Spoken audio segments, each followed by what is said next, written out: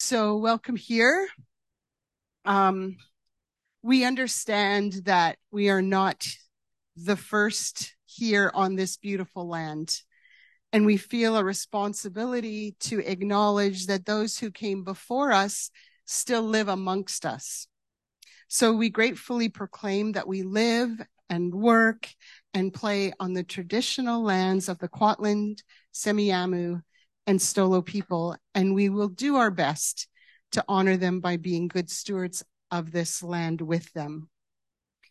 So, Jesus, thank you so much for inviting us here this morning. And because your invitations aren't empty, we expect to receive something from you today. So help us to have our eyes and our ears and our hearts, our minds open to what you have. In your name we pray. Amen. We have something fun. Kathi, do you want to come on up here? She doesn't really want to.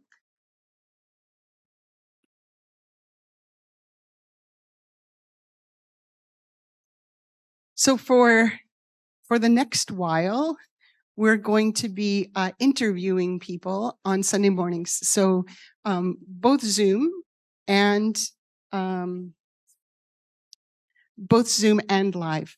So it's a way of our Zoom folks getting to meet some of the people who only join us live, and for live people to get to meet some people on Zoom. So Kathi is our second interviewer. We interviewed Judy last week on Zoom. So I've been using your first name, but can you tell us your name, where you live, and who and what live in your home? So my name is Kathi Renaud, and I'm living in Langley, and I live with my two daughters, and my brother lives in the basement of my house. Yeah, so my daughters are my youngest is in grade 12, and my oldest is in her second year of university. Is it the stand? Let's go this way. Okay. All right. Do you have any pets? No pets. Well, a fish. A fish. Fish count. How long have you been a part of our Sunday morning gatherings, and how did you come across us? I think it was about a year in the summer that I've been here for. And so my dear friend Ginny, who's been helping me on my Christian walk, I'm pretty new to all this, told me about the bridge. Her daughter learned about you guys at the Mission Pride Festival. Yeah. So, yeah, how long have you been a Christian? It's like early in 2020. So when she told me that, when she first arrived, I was just so surprised because I didn't think they made new Christians anymore. So that's really lovely. What brings you joy? And what makes you feel joyous? So, I think I didn't have a lot of time to ruminate on this, so I'm just gonna, for me, I've been spending a lot of time working on myself and learning how to be embodied. And so as I'm learning how to calm my brain and think, just be, there's just joy everywhere when the hamster wheel isn't going crazy, right? Yeah. Good point. What would you like to be known for? I think that I tried really hard to learn God's language of love. It's hard. Good at it. It's not that it's a complicated language. Yeah. Yeah. Do you have anything that you want prayer for that we can be praying for you? So I actually really struggle with prayer. It's I still don't understand the concept of prayer. And I also find it very vulnerable to ask for prayer. So what's been laid on my heart in the last couple of days, I think I would like to pray for the bridge to become the community that God wants in this particular moment. Snap. That's good. Thank you. I love the color of her hair. Thank you, Kathi. I know that cost you a lot.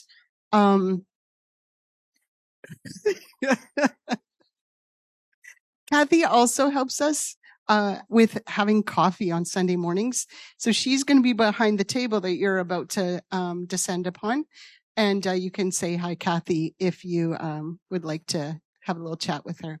So we're going to just break for a few minutes now. Oh, kids are going to be in the foyer with Sarah, and they're going to have some things to be doing. And we're going to grab coffee, and I'll call you back in a few minutes for us to move on to the next thing. Song, but in case you didn't know, this is Brenda who wrote that song, and it was beautiful. And while she may not be an imposing figure, you can tell by her voice that she has substantial things to say. And so I think we will do ourselves a favor in listening to her this morning. And I just want to pray for you. So Lord, Brenda's already poured out quite a bit this morning, singing with us and leading us to your throne. And now she's going to give out a bit more. And so I ask that you would fill her up with everything that she needs, and then that you would fill her as she goes home too. Bless her as she shares with us this morning. Amen. Thank you, Eden.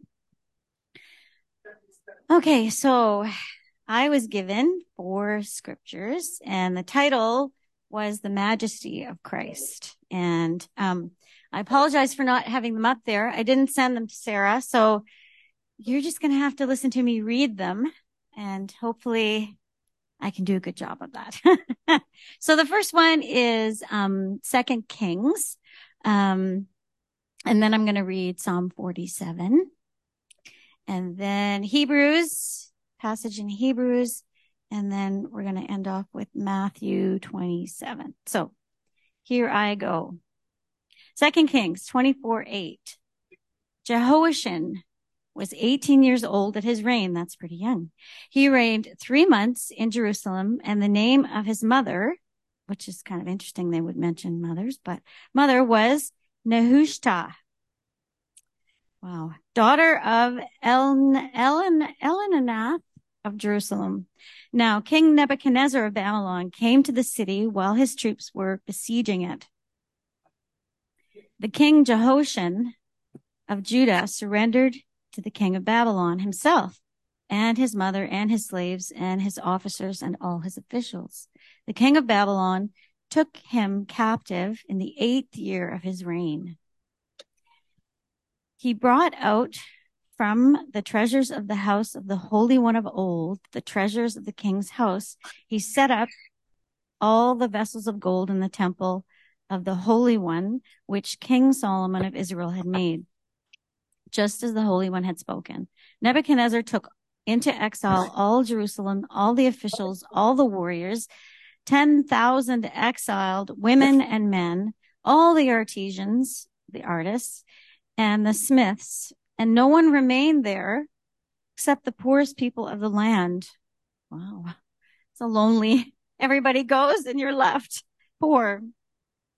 He took Jehoiachin into exile to Babylon, the king's mother, the king's women, the officials, the elite of the land, and he took into exile from Jerusalem to Babylon. The king of Babylon took into exile to Babylon all the valiant warriors, 7,000, the artisans, the smiths, 1,000, all of them strong and fit for war. We want to get the cream of the crop here. The king of Babylon made Mattaniah, Jehoiachin's uncle, king in his place, which is interesting, and changed his name to Zedekiah. So there's a lot of information there about besieging and taking over, and I'm not going to go into a lot of that right now, but we're going to move on to Psalm 47. So all you peoples, clap your hands, shout to God with a joyful sound, for the sovereign God, the Most High, is awesome, a great governor over all the earth. She subdued, I like this translation. She subdued peoples under us and nations under our feet. She chose our heritage for us. That's a little controlling, but the pride of Rebekah's womb, whom she loves. God has gone up with a shout. Sinai's fire with the sound of a trumpet. Sing praises to God. Sing praises. Sing praises to our sovereign. Sing praises. For God is sovereign over all the earth. Sing praises with a psalm. God rules over the nations. God is seated on her holy throne. The nobles of the peoples gather.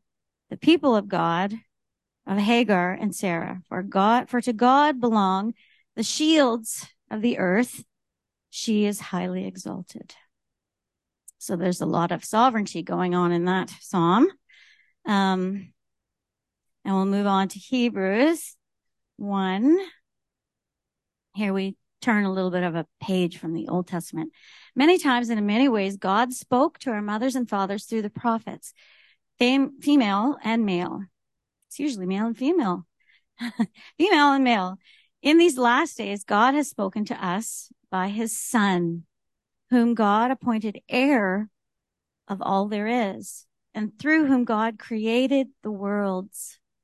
The Son is the brilliance of God's glory and reproduction of God's very being. And the Son undergirds all there is by the power of his word of power. When the Son had made purification for sins, he sat down at the right hand of the Majesty on high, having become as much greater than the angels as the name he inherited is more excellent than theirs. For to which of the angels did God ever say, "You are my child. Today I have begotten you"? Or this, "I will be their parent and they will be my child"? Then again, when God brings the firstborn into the world, God says, "Let all the angels of God worship him." On the one hand, the angel of God says, God makes winds into celestial messengers and flames of fire into God's ministers. This kind of language I don't really get, but we'll just read it because it's there. But of the Son, God says, "Your throne, O God, is forever and ever. And the righteous scepter is the scepter of your realm. You have loved righteousness and hated lawlessness. Therefore, God, your God, has anointed you with the oil of gladness beyond your companions." So now the last one is Matthew 27. Now Jesus stood before the governor, and the governor questioned him, saying, "Are you the king of the Jews?" And Jesus said 3 words, "You say so." And when he was accused by the chief priests and the elders, he did not answer. And Pilate said to him, "Do you hear how many accusations they're making against you?" And he did not answer, not one word. And the governor was greatly astonished. Then the soldiers and the governor took Jesus to the governor's command post, and they gathered the whole cohort before him. That must have been terrifying. They stopped him and put a scarlet robe on him, and having woven a crown from thorns, they put it on his head along with a reed in his right hand, and they knelt before him and mocked him, saying, "Hail, King of the Jews." They spat on him and took a reed and struck him on his head. After mocking him, they stripped him of the robe and put his clothes back on him. Then they led him away to be crucified. Now going out, they found a Cyrenian man named Simon, and this man they conscripted to carry his cross. And coming to the place called Golgotha, which means the skull place, they offered him wine mixed with vinegar to drink. And when he tasted it, he wouldn't drink. No joke. That does not sound very good. Wine and vinegar.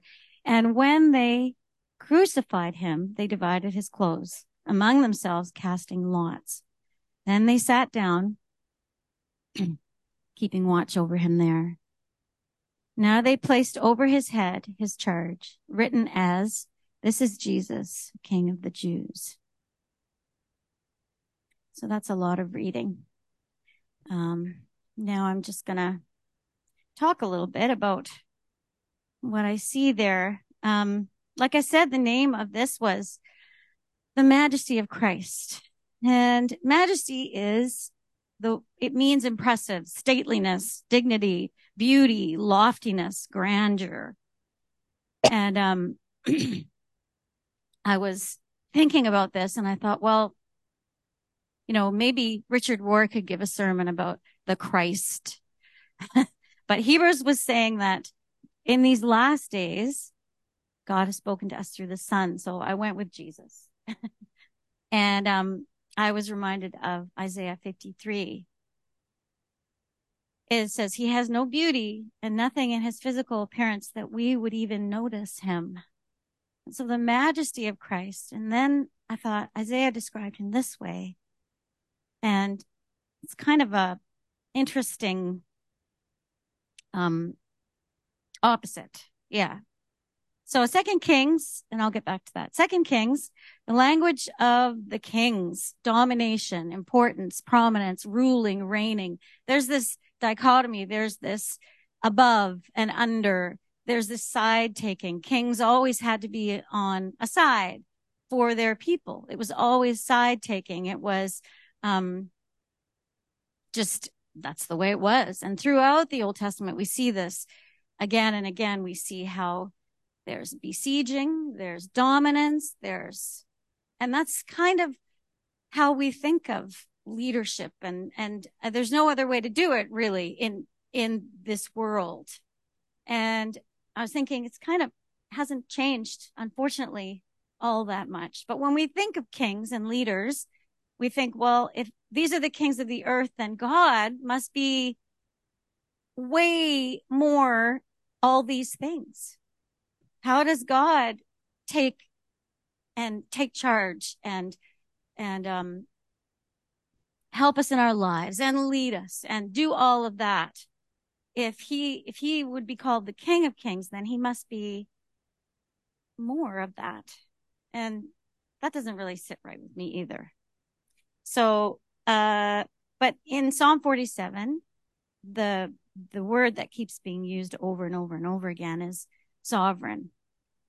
Supreme power or authority over, ruling, taking sides, dominating. Again, it's this language. It's a great psalm, but it's definitely, it even alludes to his shield. God is, he has the shield. He's the one who's defending us, and made me think of several other psalms. Psalm 2, and again, I'm sorry, you have to listen to me. I forgot to send Sarah the passages. So Psalm 2, verse 11 and 12, it says, the Psalms are kind of full of this kind of language too. I mean, there's great things in the Psalms, but serve the Lord with fear and rejoice with trembling. Kiss the Son, lest he be angry and you be destroyed in your way, for his wrath can flare up in a moment. Blessed are all who take refuge in him. I'm a little confused. I don't think I would want to run into that place of refuge. Wrath that can flare up any moment is a little bit scary to me.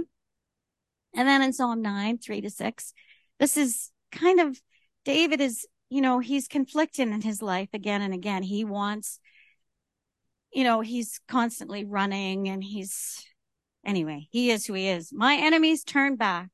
They stumble and perish before you. For you, this is Psalm 9. For you have upheld my right cause. You have sat on your throne and judged righteously. You have rebuked the nations and destroyed the wicked. You have blotted out their name forever and ever.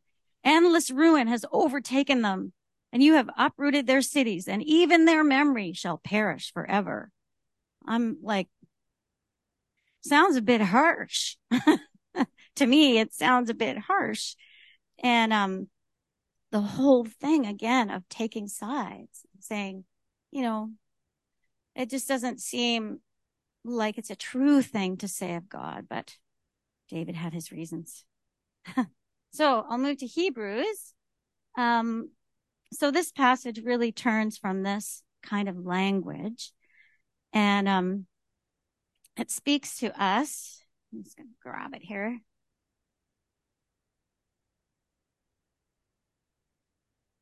speaks to us of the ways God speaks to us.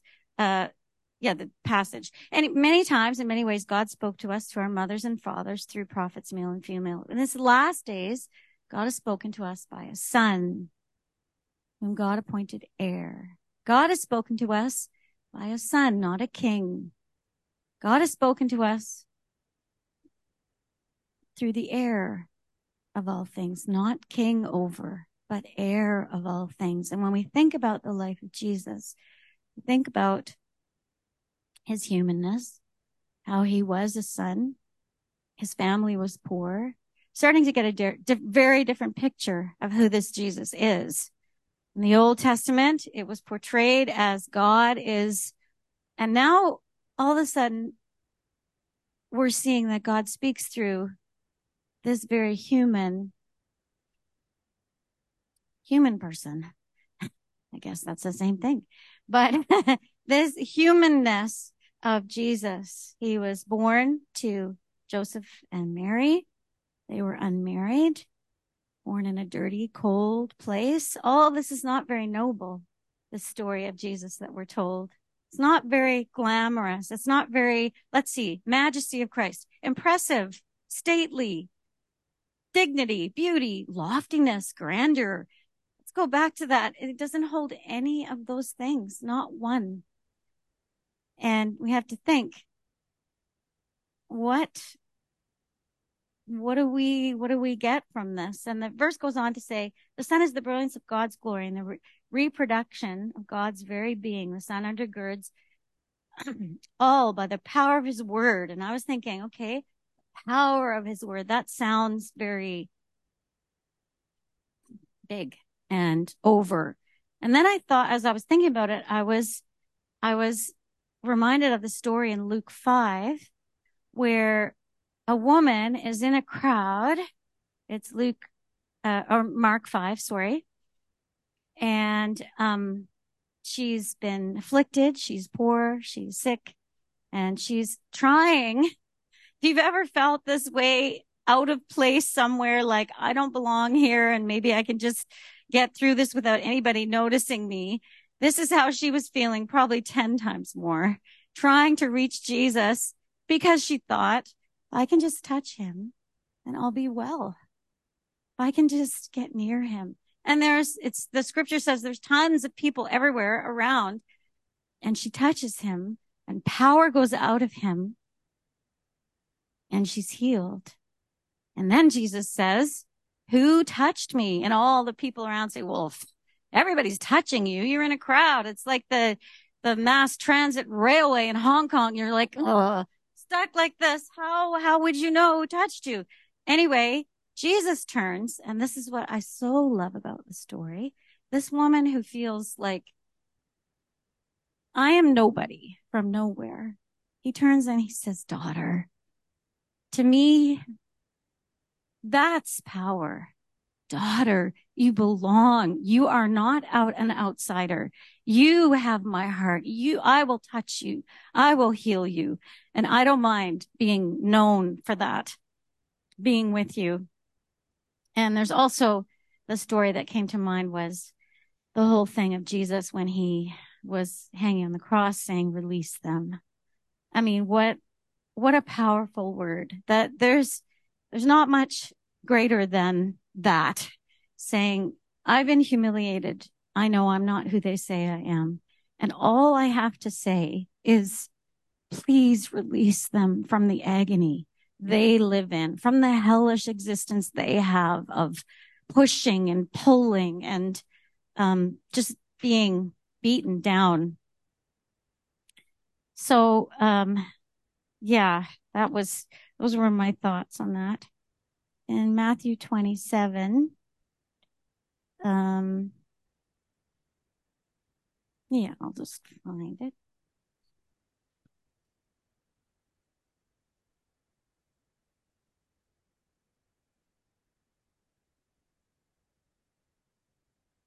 So when he was asked if he was king, it's interesting. 3 words. You say so. Like, you think Pilate must have questioned so many people in his career about, what they had done. That was his job to do that. And he answered, so you say. You think, wow, no defense. Like, it's quite remarkable. You think most people would have been begging for their lives, terrified, surrounded with a cohort. And he says, not one word when they questioned him. It's quite remarkable. He didn't need to defend himself. He knew and he saw. Just reminded me of several stories in the New Testament about Jesus. The one in Luke 5, Jesus heals a man with leprosy, and he says to him afterwards, he says, don't tell anyone.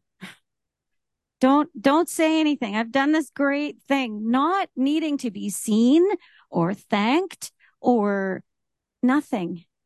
Just like he didn't defend himself. So it was like, who is this person who is acting so unkingly?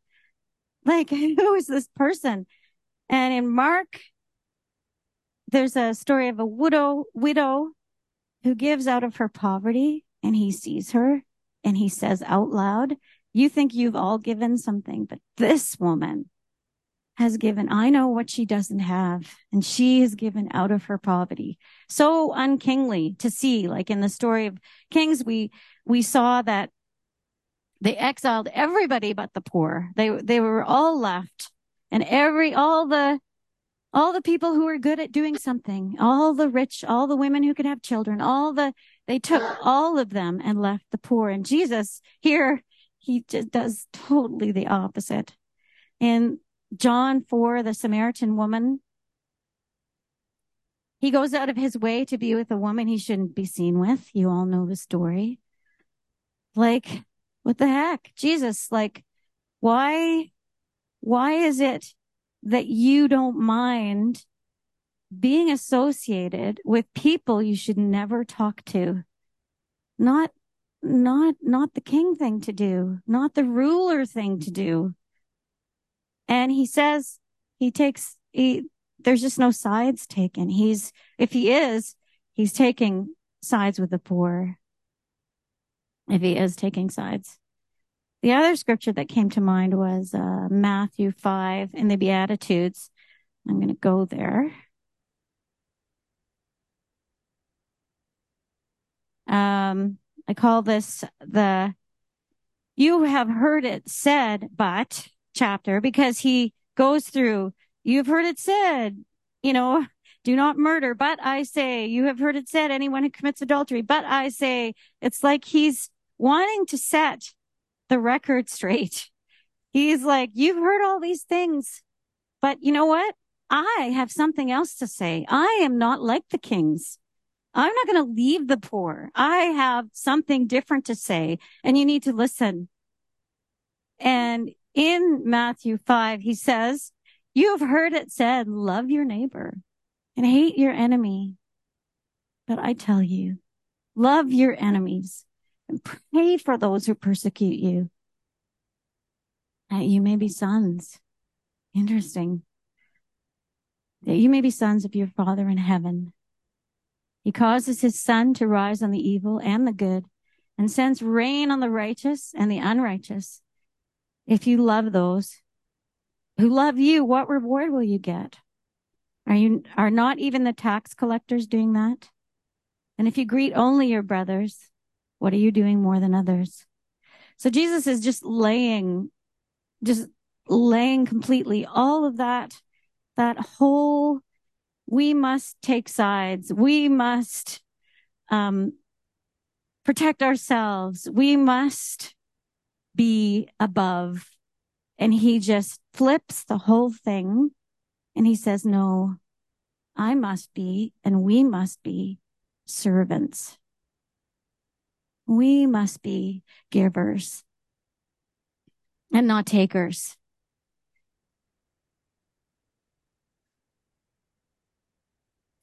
And Luke, there's one more verse. And Luke 6. It's another one, Luke 6. He says, but I tell you who hear me, love your enemies, do good to those who hate you, bless those who curse you, pray for those who mistreat you. If someone strikes you on the cheek, turn to him also the other. If someone takes your cloak, do not stop him from taking your tunic. Give to everyone who asks you. And if anyone takes what belongs to you, do not demand it back. Do to others as you would have them do to you. Very unkingly. When you think about how we have learned about who God is in the Old Testament, there's so much that we need to shed. And it's so hard to remember because we live in a world where we feel like we need to be in that system. We need to be there in order to cope and to live. And Jesus comes along and says, it's actually not what you need. And he shows us how by the way he just takes people who nobody wants and nobody loves and no one esteems, throwaways, takes them and he embraces them and says, you're no throwaway. And that's not, that's not what we see in the Old Testament. It's not the reflection that God deserves to be seen as. And we can all take this in our lives and go, I know I've felt loved when I have not been lovely. And so just the whole line of governing and kingship, and obviously we need leaders, but Jesus, he showed us a better way, and it's pretty clear and it's pretty amazing. And that's all I have to say.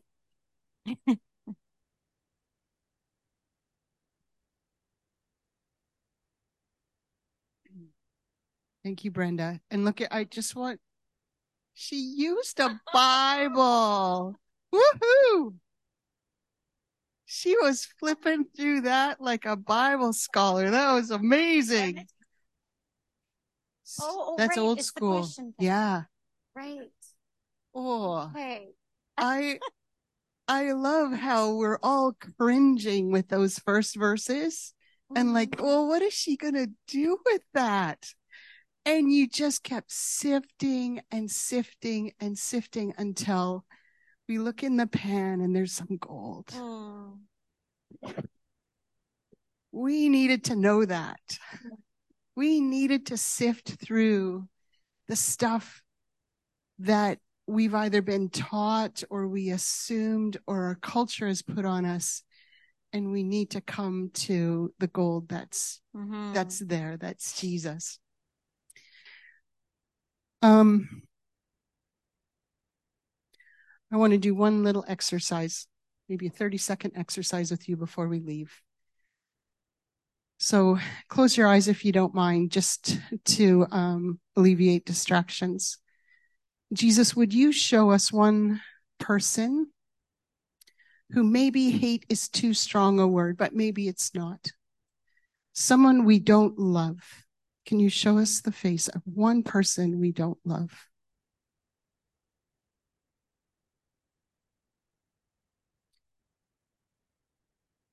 And now, would you show us how you, Jesus, see this person?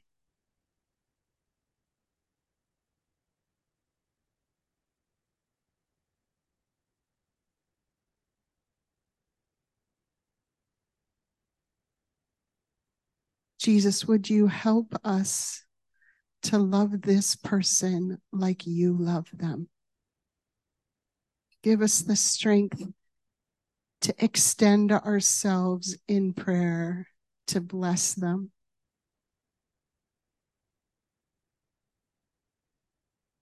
And may we reap the beautiful fruits of having done that. In your name we pray. Amen.